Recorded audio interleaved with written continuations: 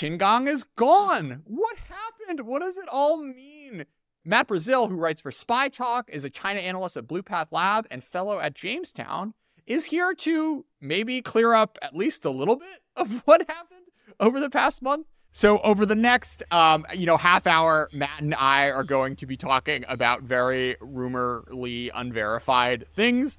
I think we caveat ourselves pretty consistently throughout the show, but nothing of this should be taken with a grain of salt. And Matt, I respect as a serious, thoughtful person who's not going to oversell things. So just like disclaimer, we are talking about moving events. It is 6 p.m. on July 25th, and that's all. Anyways, Matt, anything else we should say before we get into all of this? Well, we're slicing and dicing rumors here. We're not necessarily serving them up on whole grain bread. Matt, welcome back to China Talk. Let's start with the facts. What do we actually know? We actually know that exactly 1 month after he had his last meeting in public, it was announced that he was no longer the foreign minister, and that Wang Yi, the former foreign minister, who is also on the Politburo, is now the foreign minister. And that is very interesting because it means that that's the first time somebody has been foreign minister and a Politburo member at the same time since Chen Qi-chun from 1992 to 98. So that's a clear difference in the power dynamic at the top in foreign affairs.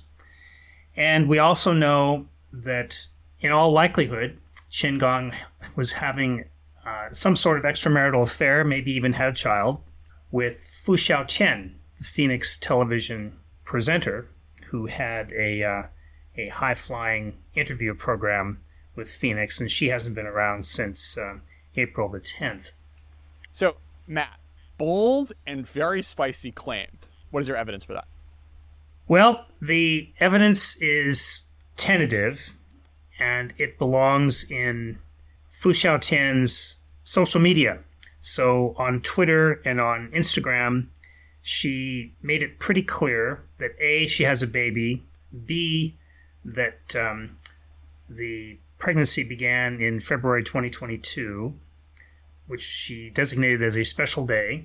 And in the same post on Instagram, she included a picture of Qin Gone.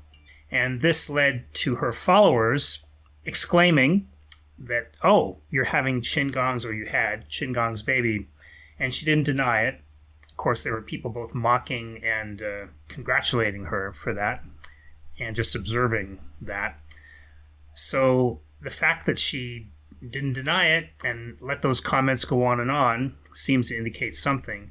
And that's something, it seems, had become, the cat was out of the bag, whichever cat it really was. And I think under those circumstances, the party had to do something about it. And that was in April, when it all became more clear. And on April 10th, she went back to China and said that she was going back to, she didn't say face the music specifically, but she did say she was going back to the front line, and made a series of cryptic comments that indicated that she was kind of in trouble. So that's what we know. What's the whole deal with the jet? The jet is part of another interesting wrinkle to this, and that's how much money she had, and how she had that money, God knows how. She was renting a very expensive home in Southern California, which Zillow rates at $15 million and goes for rent at $48,000 a month. She had given a big series of gifts that are undisclosed in their nature to Churchill College at Cambridge University, and had a garden named after her. And on the Churchill College website, you can see a picture of Fu with a shovel, along with someone else from Cambridge. And then there's this private jet.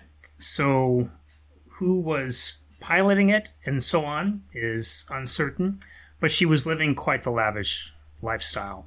So that had to come from somewhere, and that may indicate all sorts of things, but there's no way to verify at this point where the money came from. So, teasing this out for a second, how does a foreign minister have this much pocket money? Well, how did Xi Jinping's daughter go to Harvard? these are the questions of Chinese elite politics. It's difficult to say, and time will only tell. Of course, the apparent downfall of Qin Gone and apparent questioning by the Central Discipline Inspection Commission may result in some revelations. But another part of this, of course, is that we do know that Qin Gone was fast-tracked by Xi Jinping through the bureaucracy to become a vice foreign minister and then foreign minister.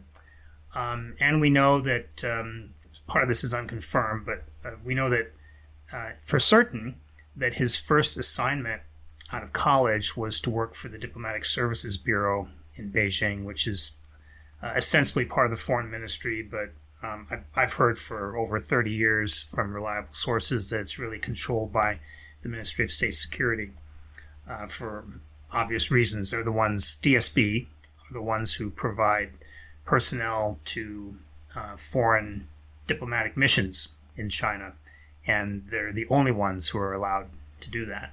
They have a monopoly. There's a commentator in the Spy Talk article that we published on the 20th of July. We noted the comments from John Chechik, a former diplomat who's now in Taipei, and he laid out, it's all in the article, he laid out a whole series of events that he believes indicates that Qin Gone was, at least for a while, an MSS officer. I think that is yet to be, as you say, teased out. So does it make any difference to how this plays out for him if he used to be a spy? He would be subject to more discipline if he had any connection with state security, because they have, I think, extremely high expectations of their officers. And when their officers have been convicted of malfeasance in the past, such as Ma Jian, the former vice minister of MSS, the punishments are very severe. So another aspect of this is that if Qin Gone was either active MSS or he had a strong background in MSS and was promoted up to being foreign minister during this time when Chen Wenqing, the former MSS minister, who's now at a higher post in the party at the Political Legal Commission, that simultaneous rise of the two would seem to indicate that state security was being placed in a perhaps elevated position in relation to the Ministry of Foreign Affairs.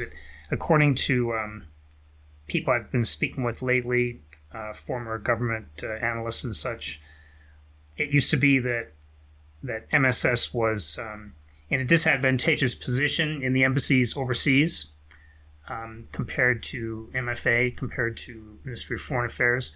And the rise of Chen Wenqing to higher power, along with the, I think, clear priority being put on gathering more intelligence from potential adversary nations and getting as much technology as possible under the current adverse circumstances for buying technology overseas, the enhanced export controls and such. Under those circumstances, it seems as if there was some coordination there in raising the status and power of the security apparatus. So we've laid the facts out. We have Qin Gone as foreign minister out. We have a lot of smoke around this whole sort of kept woman, love child business. We have some relatively new data points of him sort of rising up the ranks potentially within the MSS. But now we get to the real juicy stuff. Matt, what are some of the rumors you've been hearing? And maybe we'll go in terms of let's start with least credible, and we'll sort of build to most potentially realistic. Least credible. Well, I'd say the least credible would be that Xi Jinping's wife, Peng Liyuan, is good friends with Qin Gong's wife, and that Qin Gong's wife went to Peng Liyuan and said, "You've got to do something about that man." There could be something to that, but I say it's less credible because I've only heard it from one source, and I can't find anything indicating that there's anything to it. There's no way to confirm it at all. And then there's another one, a intelligence analyst in East Asia who's working for an East Asian government was telling me that there are a lot of internet rumors that Qin Gone died in bed at the PLA 301 hospital in Beijing. And that could be true too, because we haven't heard from him.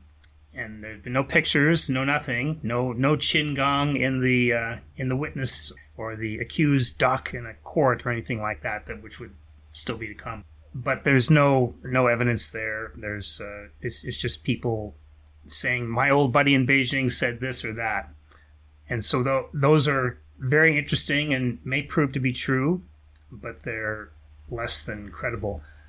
At the same time, I think that the information on Fu's social media is somewhat credible. It's only her saying these things, but her account of having a baby and hinting that it's Qin Gong as the father, it fits, you could say, with the objective circumstances. And it's kind of a weird thing to brag about if it wasn't true, because it could really get you in trouble. It certainly could. And, there's also speculation that Fu was an MSS asset of some sort. And I say asset, not officer, but asset, a recruited agent. And it's certainly true, according to more than one source that I've spoken with who are reliable, that Phoenix Television is not owned by MSS like the Diplomatic Services Bureau is, but it's used by MSS to place officers. And so with her record of interviewing so many prominent people, including Ban Ki-moon and John Kerry and many others, she'd be a great target to recruit if you wanted to make sure you got all the information about who is related to who knows who, and so forth, which is a favorite thing for MSS to do. Yeah, I mean, I guess the question then is, Matt, is like, if you're sort of in on it, like, why would you be so dumb? Because then you start to get into like soap opera shit, right? Of like maybe she was trying to get back at him because she was mad at her or something. Because like this doesn't end well if it like comes out to the world that it turns out that you have a child out of wedlock with a senior CCP official. That's certainly true, and the reason why I brought up that she doesn't seem like an MSS officer who is disciplined and trained, that she seems more like, if at all, this is total conjecture now, if she were an asset. It's not unusual for people who are recruited into the spying game to behave well for a while, and then they start to have regrets, and then they start to do weird things. It can be difficult to control them because they become frightened. They start to have big regrets. There's an interesting website, by the way, where there's a theory of the recruited spy, of the inside trader, which doesn't apply to China, but it's a good set of human observations at the site called noir4usa.org. That's NOIR, the number 4, USA.org. The person who formulated that theory is a psychiatrist who's interviewed a lot of former spies against America who are in prison now. So there we are. Coming up our ladder of credibility, if it's not Xi's wife, then who else might be playing a role here? Well, it also could be, this gets into more conjecture now, but I think it also fits into the scenario.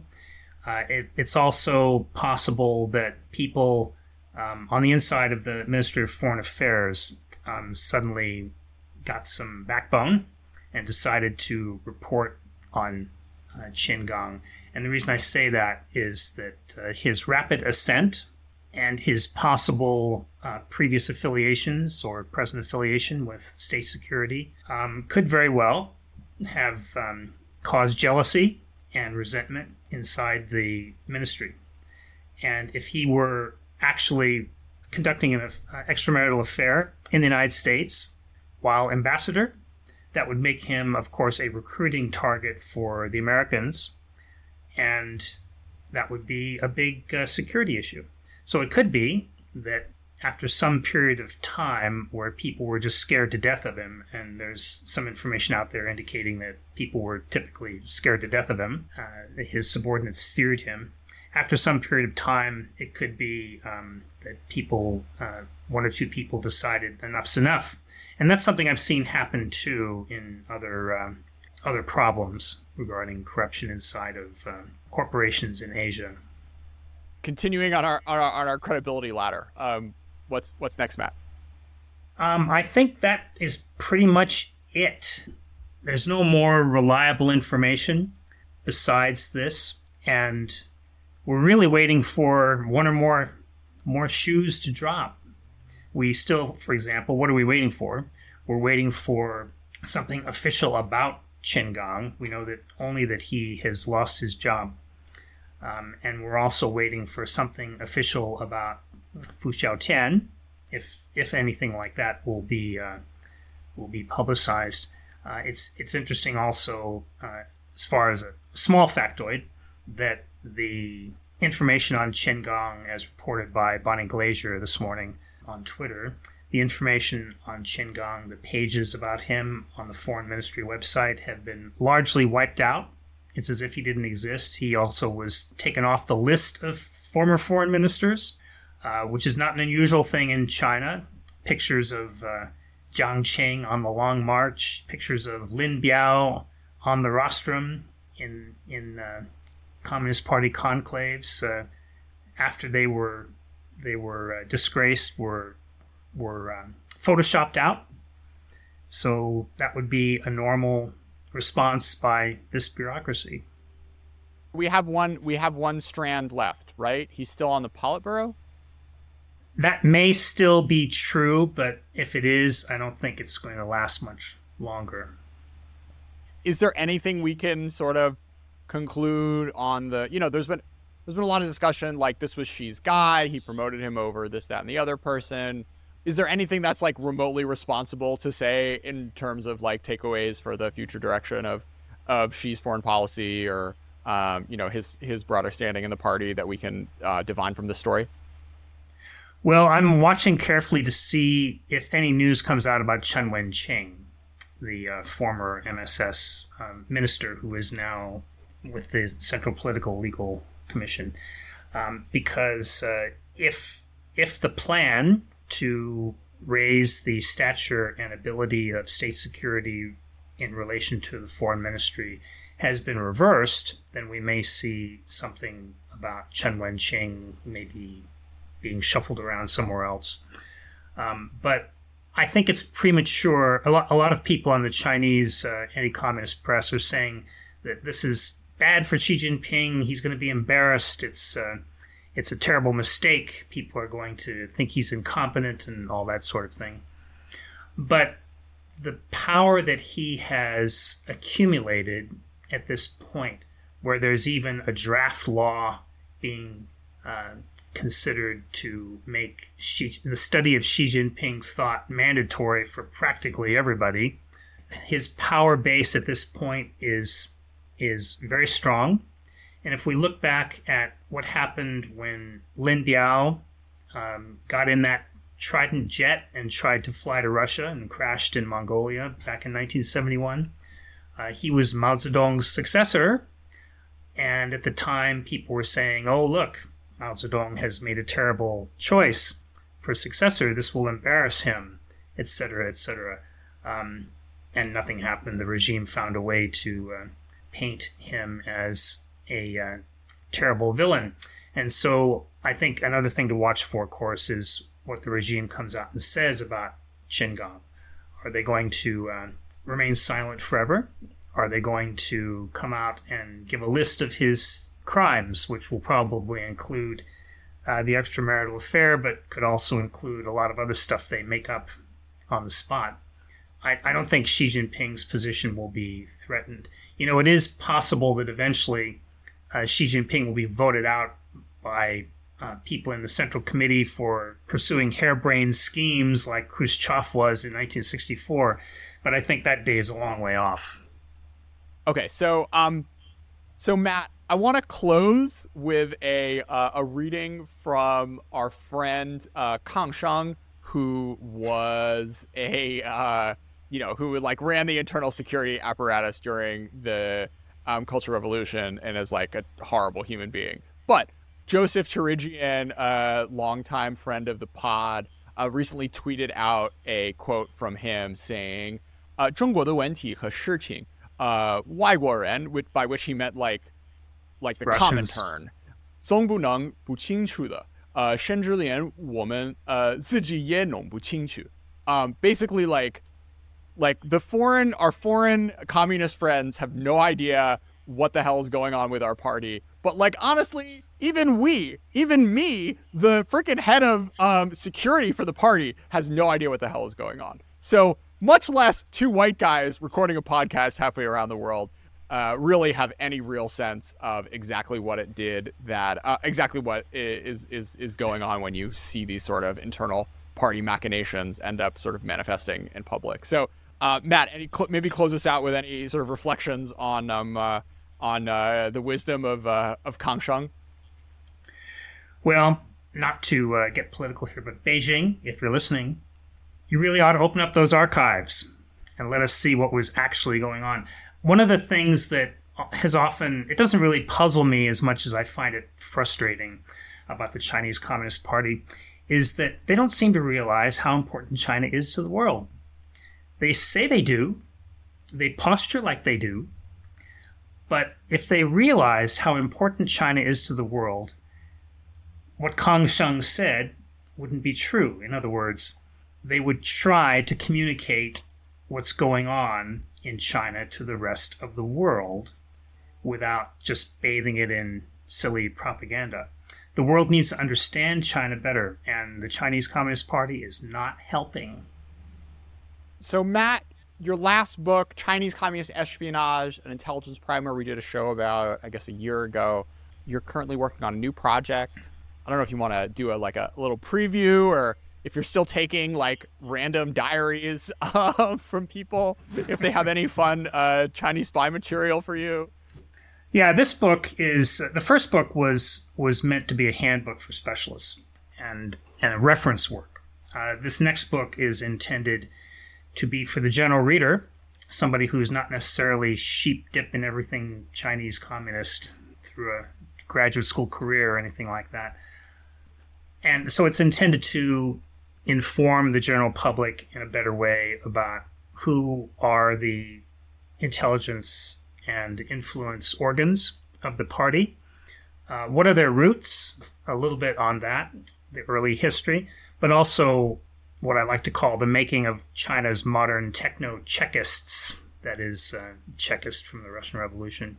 And what they've been doing, too, that's rather unusual, although it also shows a parallel with the Americans, quite frankly, using private contractors to do some of their work. They do that one way, while the Americans, of course, have built up a immense network of private companies doing intelligence work, millions of people who have security clearance doing work for the Americans as well. So I'm hoping to put it all into perspective that somebody who's not a specialist can grasp. Awesome. Well, can't wait to have you back on the show to discuss. Matt Brazil, this was a pleasure.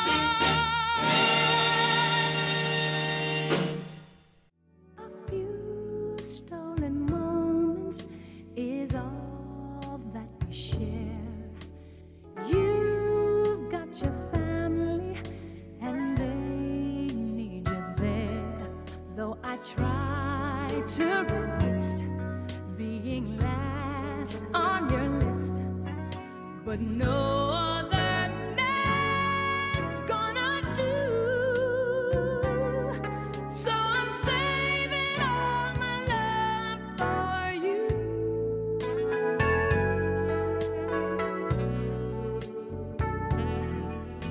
It's not very easy living all alone.